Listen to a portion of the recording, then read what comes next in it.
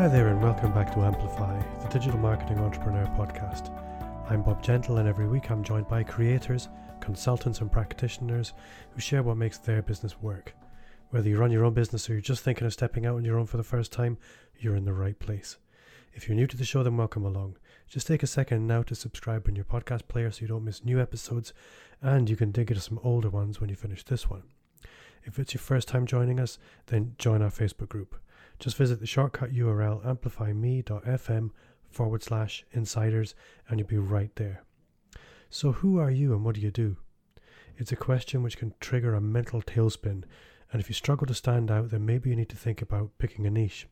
It's hard to be everyone's favourite, and niching down can trigger a lot of doubt, anxiety and resistance. This week my guest is Amy Caiger, and Amy helps business owners work through the process of working out who they want to be and who they're for. So welcome along and let's meet Amy. So this week on the podcast, my guest is Amy Caiger. Amy, welcome to the show. Hi, thanks Bob. Thanks for having me. Do you want to start maybe just by telling us a little bit about who you are, where you are and the kind of work you do? Yeah, so I'm based in London, but I work with people all over. So I am a brand and marketing strategist, and I specialise in helping predominantly solopreneurs get really clear on their niche, which is all about what makes them stand out, what makes them different, why would somebody choose them over one of their competitors or something or someone else.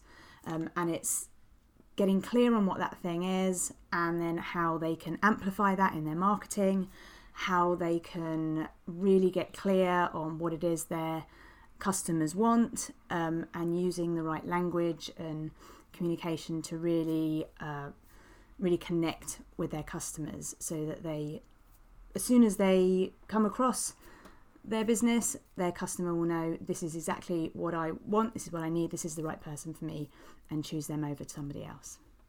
Now, anybody listening to the show will know I love niching, and for the Americans listening to the show, it's niching. Niching is niching. Let's just get that out of the way. Yeah, so yeah, that's true. With niching, the way I've seen it in the past, you can do it in one of a few ways. You can do it in terms of a technical discipline. You can do it in terms of a geography. So I just work with companies or businesses in this area, or you can do it in a vertical market. And I think also more and more you can niche in terms of yourself. So I work with companies who get me, I guess would be another way of doing it. So what's your philosophy on niching? I'm confused now, niching. And I guess how have you done it yourself? Yeah, so that's absolutely right. I think a lot of people come to me initially, or that they're really, really worried that they don't have a specific person that they work with. I think people's go-to thoughts on niching is they need to have a super, pinpointed, precise customer, and it doesn't need to be that at all. That can be an element. If you know that you work with, gym instructors who have a membership and their focus is on getting healthy or something, you have a real precise customer, but it doesn't have to be that at all. You can still have a really strong niche but still work with corporates and small businesses or all sorts of different types of business owners. The areas that you can niche in are customers, as I've said, or it can be what you do. So it might be actually what you actually do is different. So you can niche down in the type of job or role that you do. So for instance, if you do marketing, obviously marketing is, you could do all sorts of different things, but actually you might specialize in doing SEO. So that's your thing, that's what people will know you for. You become the expert in your field in SEO. Or it could be that you do things a little bit different. So actually how you present your offering might be different to other people. So you just give a bit of a different spin on it. You might do it in a way you feel is better or hasn't been done before. So that will make you stand out and why someone might want to choose you. Or as you said, it could actually be just down to the kind of personality or the values of the business, or if you're a personal brand of you, and people will like that because you are a bit different. They feel they resonate with you, same way as you would if you met someone at a party or something. You would gravitate towards each other because you had similar interests, or you felt they got you, or whatever. So it could be all sorts of different things, and it's just thinking about what it is that makes you and your business different, and amplifying that and making more of it. Well, we can dig into that a little bit in a minute, as to how you actually work through that process with people. But I'm curious, because you spend your time with people doing these things, what kind of impact that subsequently has on their ability to scale? Because I think there may be a correlation there. Definitely. So I think in terms of, from their point of view, they feel obviously a lot clearer in what they're doing, so they are then more confident. So I think that automatically helps in just making decisions for their business. They know it's the right one. Kind of, you stop that procrastination, that getting in your head, putting things off, thinking about things too much, because you know what you're doing, and you're, for yourself, you're on your own path, you know exactly what it is you're doing. But in terms of how it can grow your business, it, you know, if you start to become known as the expert of that particular thing that you're doing, then that can lead to obviously more clients, because people will know that's what you do and that's what they want help with. But it can also lead to people wanting you to be on podcasts or speaking gigs, so therefore you're elevating your expert status as well, because you become that go-to person in your field because you are known for what you're doing. One of the problems that I potentially see with this process is the more you hone in on a niche and claim it, the more potential there is for things like imposter syndrome and comparison to creep in. Is that something that you find clients struggle with?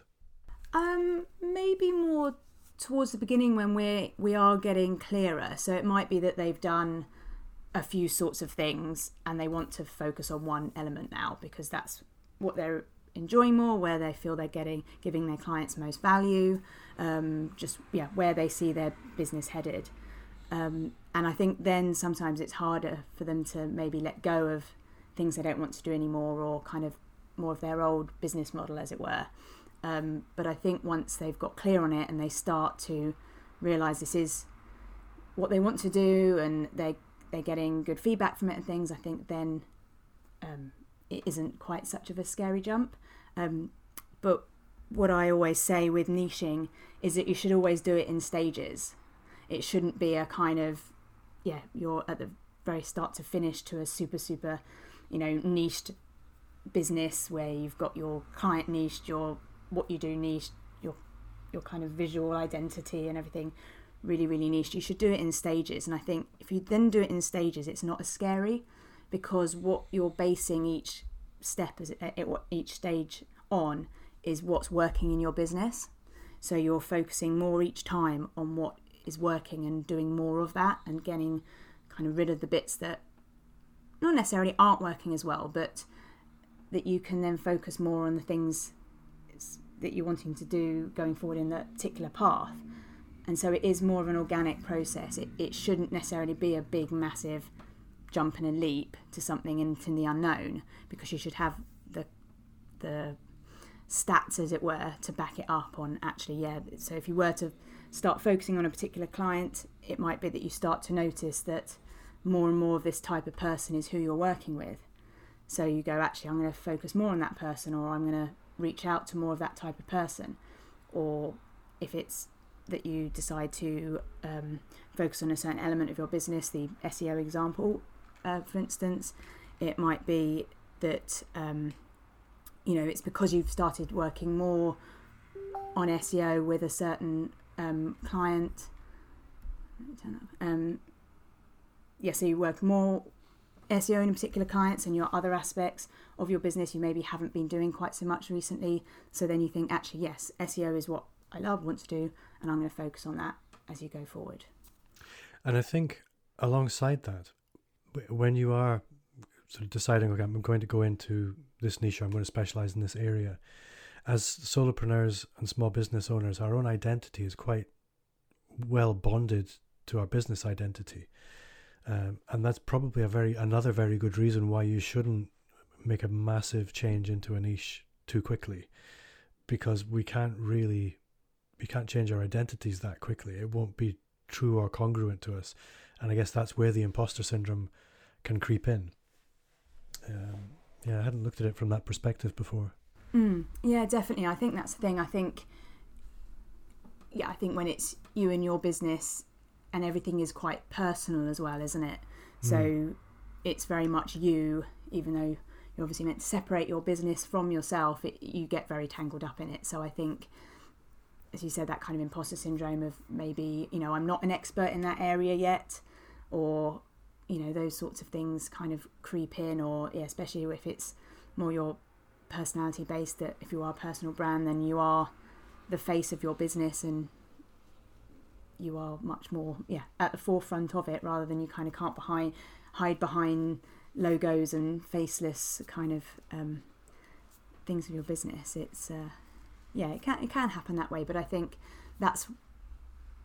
when I work with people, that I'm that extra bit of help, of reassurance of, yes, you can do it, this is the right decision, because I'm completely not emotionally involved at all. I'm just looking at the facts of their business of, this is clearly the area you should be going in, because of all this other great stuff that you're already doing. It's not as I say, it's not making up something or picking something out of thin air of, I think you should do this now, and you're kind of thinking, well, I've never done that before, how am I going to do that? It is working with what you've got and just honing it and making it, it's like each time you hone it, you're getting that little bit better, and that's where you become known in that thing, but also where you become the expert in that thing as well, because it is what you know so well. And is there also a perspective where you would say that you really need to niche almost in direct proportion to your audience size? Because if you are sort of really honing in on, I work with left-handed hairdressers, for example, it's a very specific, tiny niche. If you live in a small village and you're not active online, you will have no customers.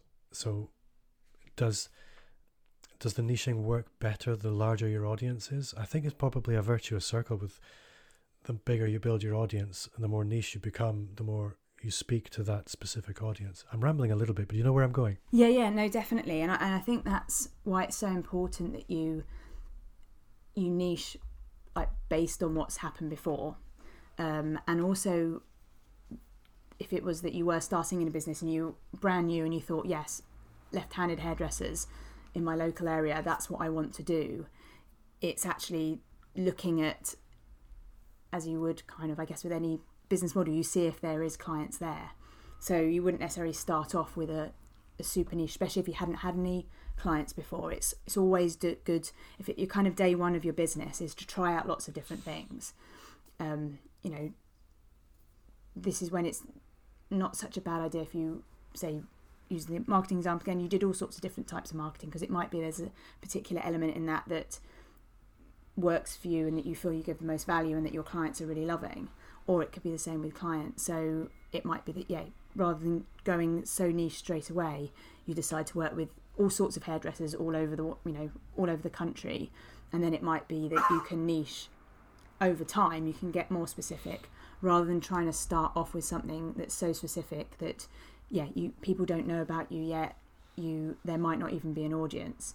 But saying that, you could have a really, really niche business if the audience is there. So I'm sure there's lots of businesses where they're focusing on a real kind of cult industry, as it were, that to the general person wouldn't have heard of, but in their little world there is a lot of people who are really into that thing for their product, and it works really well because they know that area really, really well. And I think that's maybe something else to think about. If it's an area that you know well, if it's something you've come from, for instance, if you were a left-handed hairdresser and you felt that there wasn't enough support for left-handed hairdressers, and you knew there was lots of other left-handed hairdressers, then that's slightly different. But if you're not knowing your customer that well straight away, it's best to be a bit more general, and you can niche as you go. And you can niche as quick or as slow, it's just getting, as I say, it's kind of getting that, the backing of already happening. Yeah. Apologies to any left-handed hairdressers listening. So within the sort of freelancer, entrepreneur, solopreneur space, I think there's a lot of scope for niching, and certainly the more you niche, somebody to go, I want you. So what sort of process do you take people through? I know you have a few different ways that people can engage with you, but I imagine you walking them through a similar process, just with differing degrees of intimacy. Yeah, definitely. I think that the first thing is very much getting clear on why they're different, and people can be at different stages of this. Some people might just think they're not different at all. Some of my clients have a bit of an idea, but they're, as we were talking about earlier, maybe they're a little bit scared, or they're thinking, oh, I can't say I'm an expert in that because I'm not, because whatever reason they tell themselves is they're not, when they are. It's they're kind of forming an idea and they want a bit more clarity on that, or actually what is it. So that's the first place we always start, of actually, let's get a really good idea of your business at the moment. Kind of tell me everything that you've been doing.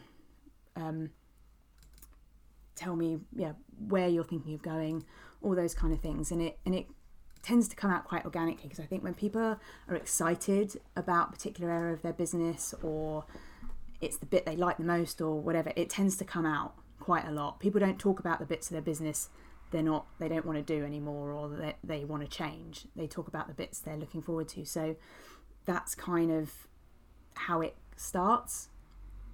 And then from that, once we've got an idea of, okay, what is it that, in terms of your offering, what makes you different, we can then look at how their brand is going to stand out in terms of visual identity, or their personality, or what bits they're going to amplify.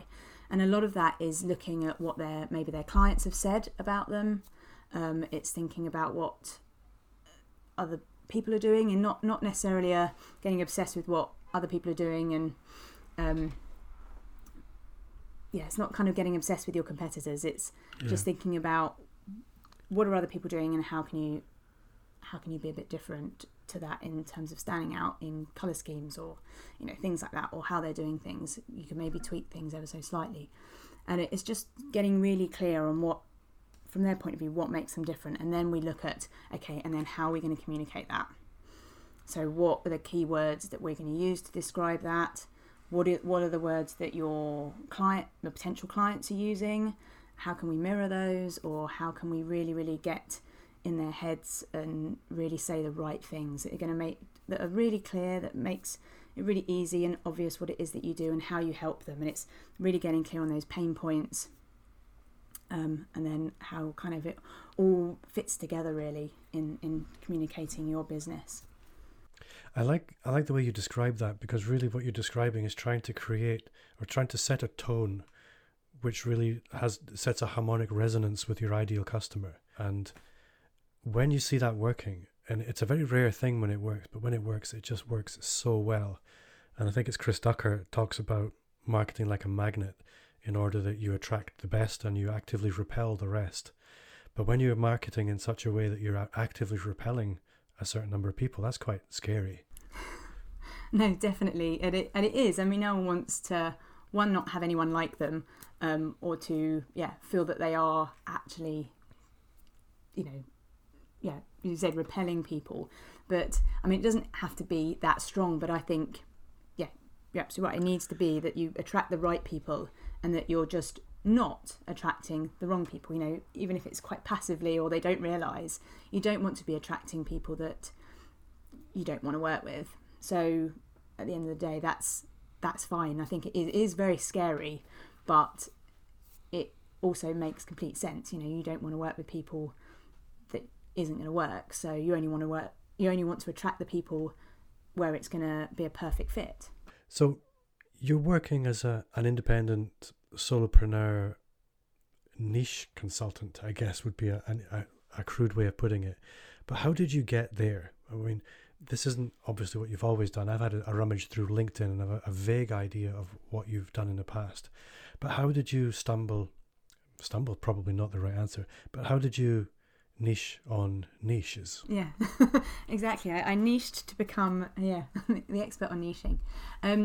So I started off back in the day with, the normal jobs in inverted commas. I had marketing jobs.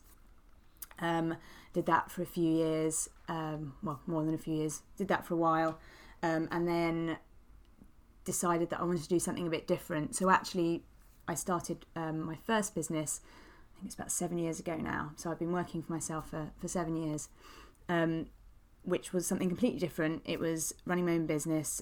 It was an online art gallery, so really quite different, although obviously all marketing was a very handy skill to know. And did that, and then it came through that actually I'd get a lot of people in that world, in the art world, asking me to help with their marketing, because a lot of people haven't had any experience in marketing, but they were still doing their own businesses. So I got more into that, and that's kind of, so I ended up coming back into marketing and was really enjoying it. And it kind of, when I actually first started working, I started in the arts and got into marketing, and it was kind of happening again. So I was like, okay, obviously marketing is what I should be doing, and where I'm always being pulled to. So I'm not going to fight it anymore. I'm going to go all in on doing marketing. And so I was working with clients, and at the beginning I was doing quite general stuff. So that marketing, the example earlier of someone doing all sorts of different marketing when they started out, that's what I was doing. I was just helping my clients with all sorts of different things, whether it was to get better on LinkedIn or websites, and I used to do websites and all sorts of things. But what I was finding with my clients is that it was all very well kind of going through the how-tos of how to do social media or whatever, but it was that they weren't really clear on what their business was, their identity of their business, their brand of their business. And that's why they were finding it difficult to know what to say on social media or in their emails or whatever, or how to actually communicate their business. That was the bit that was missing, rather than they weren't good at writing emails. For example, it was that they weren't really sure of their business. So I started to focus much more on helping people, helping my clients get clear on their brand identities. So that was not so much the visuals, the graphics and logos and stuff, but the actual what is it that their business is, why are they different, what's the mission of their business, what are their values, all those kind of things. And so I did that for a while, and then it just started focusing more on niching. So through that, it was a word that people are using a lot. I think when you say brand, I think people automatically, it has lots of connotations, the word brand. I think people can think of logos. They just think of, it could just mean a business. So it was that whole thing that I help people do, is actually, what are people saying? How can I resonate with them more? What are the problems? How can I solve that pain point for my clients? And how can I do it in a way that they understand it even better? And that's where it came about. I actually then made the shift to saying what I do is all about niching. It's not a million miles away from what I was doing when I was calling myself a brand strategist and focusing on helping people with their brands. It's very, very similar. It's that getting that base of what their business is about and how to communicate that is fundamentally what I do and what I have done. So that makes a lot of sense. And there are a few things that I always try and ask business owners like you. The first one is, you have a skill set, a knowledge base. What's your own process of productization been? Because I know you haven't fallen into the trap, or have possibly climbed out of the trap of the done for you service provider. What was your process and your sort of philosophy around that? Yeah, so I have had the odd done for you job, and I have helped, but I haven't really totally done that. I've done more consulting where I've gone into businesses and I've helped them with strategies and things like that, rather than necessarily the doing totally 100%. But I think that's maybe more of a nature of what I do.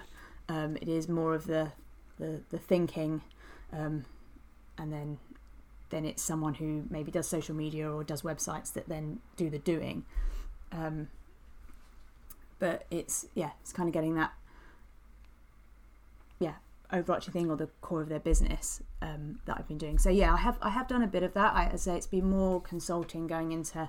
I have worked with bigger businesses, more corporates, as well as smaller businesses. But now I primarily focus on small business and helping them get clear on what it is they do. And I think one of the reasons why I haven't really done it as a done for you is that it does need to. I can very much help. I can pull it out. I can advise. But at the end of the day, that it needs to come from the business owner, and no one knows your business as much as the business owner. So I think rather than me just going, I think your niche should be this, or I think your brand identity should be this, and just kind of being quite draconian and saying that's what I think, it needs to come from them as well. So I think that's why I've done more of a done with you, because it just lends itself a lot better to that, because it is their business and they know more about it. But I can just help and tease out or tweak or give them idea or confidence or whatever it is that they're on the right path. Yeah. And what are the various engagement models that you offer as standard, so to speak? Yeah, so my main program at the moment is called Dynamos, and it's my monthly. It's a monthly program, so that's very much based on, as bespoke. It's very much based on what my client wants and what they want to achieve in their business, and it's helping them. Things I was saying earlier about getting really clear on what it is that makes them different, and how they can communicate that, and how they can start to become that expert in their field. And as it is a monthly program, we work on various things, because it does take time. It doesn't. It's not something you can kind of with the implementation. Obviously, you can get the idea, but it's good to have that kind of implementation over time, and seeing how that works. But also, I do have a more intense day program as well, where it's a bit more of a brainstormy day. That's where we kind of get really clear on all the things like, what makes you different, who your clients are, what your clients' pain points are, what words they're using, and how you can describe your business. And do you have like a group program at all, or does it tend to be you always work one-to-one-ish? At the moment, I don't. I tend to work one-to-one with my clients, so they get the full focus and the full help on actually helping them with their business. It's all fully focused on them. Yeah. So a question I'd like to ask everybody is, work comes to us in one of many ways. It comes through inbound marketing, content marketing, that kind of thing. It can come through referrals, or it can come through old school, traditional, analog, outbound marketing, sales basically, sales calls, cold calls, chap in on doors as they call it in Scotland. Is there any one dominates over the others with you? I would say it is networking, and I think nowadays that isn't the going into kind of business breakfast meetings. It's more online. So I would say that's where I meet the most. That's where I meet most of my clients. I'm just trying to think. Yeah. So I think people have always come across me somewhere first. So whether it's in various groups that I'm in, I've recently done a masterclass in the Atomic group, and that got me to a lot of people, and that kind of that was somewhere where a lot of people came to me through from. But yeah, I think it's just people knowing me online, social media as well, although I think it's all about the relationship building, so I think it's that's where people have come from. Yeah, mainly I'd say networking, but all sorts of different kind of networking and referrals and things like that. I think a lot of people immediately assume when they hear the word networking, especially if they're of an age, that it is the old school breakfast meetings and golf courses and things like that.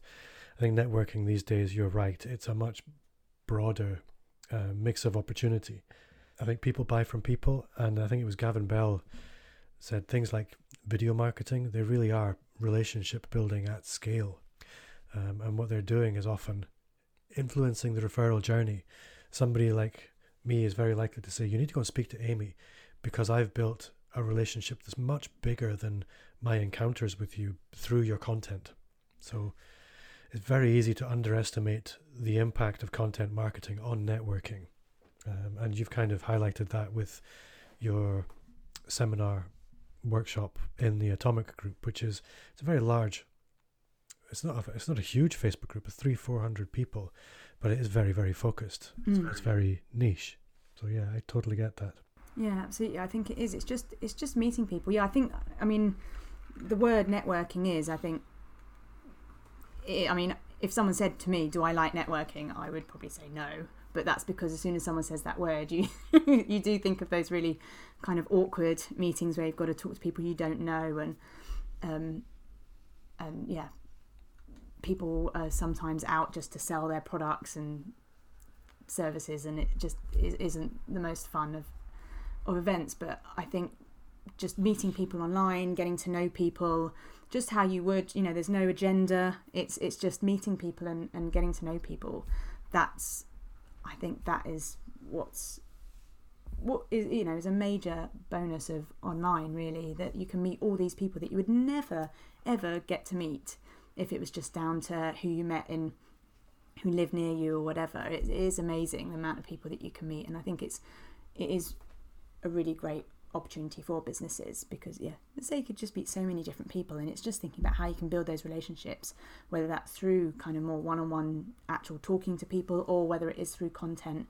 And a lot of the time, people who are looking at your content, it ends up you getting to know them and you have conversations with them as well. So it is great. It kind of feels more like that community thing, building, I guess, rather than the kind of, stereotypical networking type vision that you have in your head. So something I would like to ask you is, obviously you are where you are now with your business. Nobody's ever standing still. Where do you want to take things next? I think probably more of a long-term plan is to go into that kind of one-to-many model. But I think it would just be seeing how that goes and how kind of get there, because I think the thing I do like at the moment is that I am working one-on-one with people and I am helping them, and I can see how much of a difference it is making to their business, and it is amazing some of the things that my clients have been achieving, and it's so great to see that. So whether that would start to kind of dilute a bit, or whether actually working with a lot of people that could happen to more people. So I think that's kind of something that I'm thinking of, but that's not necessarily something I'm thinking of for this year, or but yeah, that kind of membership model I think is something that I'm thinking about. And I think you're absolutely right to take your time with that, because it needs an audience to really be worth doing. I think a lot of people rush into membership sites and big fancy products before they really have an audience that's ready for them, and then they fall into the trap of constantly spending money on Facebook ads just to keep a machine fed. Yeah. But I know that's not your plan. No, absolutely. I think people think membership are an easier option because it's a smaller price point, but actually it is much harder. And yeah, yeah, it is something I'm slowly thinking about rather than it's as I say, my goal for this year. So something I always like to try and rummage around a bit is, especially when people are in the marketing space, which, to be honest, most of my guests are. What does your own marketing look like? I know you've sort of started things with YouTube a little bit, and you have some other plans, but do you want to maybe share a little bit about what that is? Yeah, so I've actually been focusing on a lot more things for 2020. So I've got a brand new podcast that has just started, so that's all very exciting. And that actually comes from, I do a weekly Facebook Live. So I create the podcast out of my Facebook Live. So I've been doing that a while now, and now been converting that into a podcast. All those videos go on YouTube as well. So I am on YouTube, but very much that's not my focus. I've just put the videos on there that are available, but the focus is on the podcast and Instagram as well. I am on social media, Instagram in particular, as that seems to be where I have a lot more of conversations with people. So that's my focus at the moment. If anybody wants a masterclass in Instagram stories, yours are so vibrant. Oh, thank you. And there's so much energy in them. I couldn't do that. Oh, thank you. I like Instagram stories, and I try and keep up with dropping stuff in there on a fairly regular basis. But yeah, yours are just so, I can't quite think of the word. Sparkly is the only word I can think of. I hope I'm not embarrassing you. No, not at all. So I wouldn't have thought I don't actually have any sparkles. It's not all like unicorny and sparkly for those who are listening. It's very on brand. Yeah. That'd be the best way to describe it, because certainly what you see on Instagram stories is the same as you see on the website, and yeah, sort of very energetic, vibrant. Yeah, I like the bright colours. I'm a bright colour, bold person rather than a pale pink blush gold girl, which you kind of either or. But yeah, on Instagram I do really like stories. I think that's why I've kind of gone down that route as well with Instagram stories. I think it's just a bit more, you don't have to think about it quite so much. It's it allows you to do other things that other social media platforms don't let you do. So which is and you're not scared of the camera? No. Well, I'm terrified. It seems that way. Like I have the same nerves as everyone else. I just make myself do it. So well done. So Amy, if people want to find out more about you, how can they do that?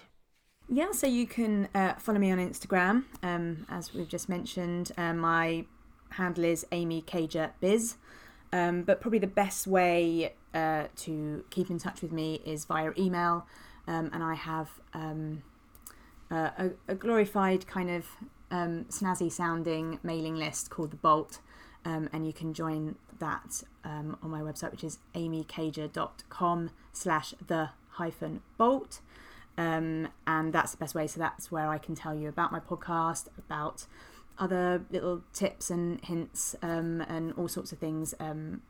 So that's where I kind of put all my information. So that's the best way.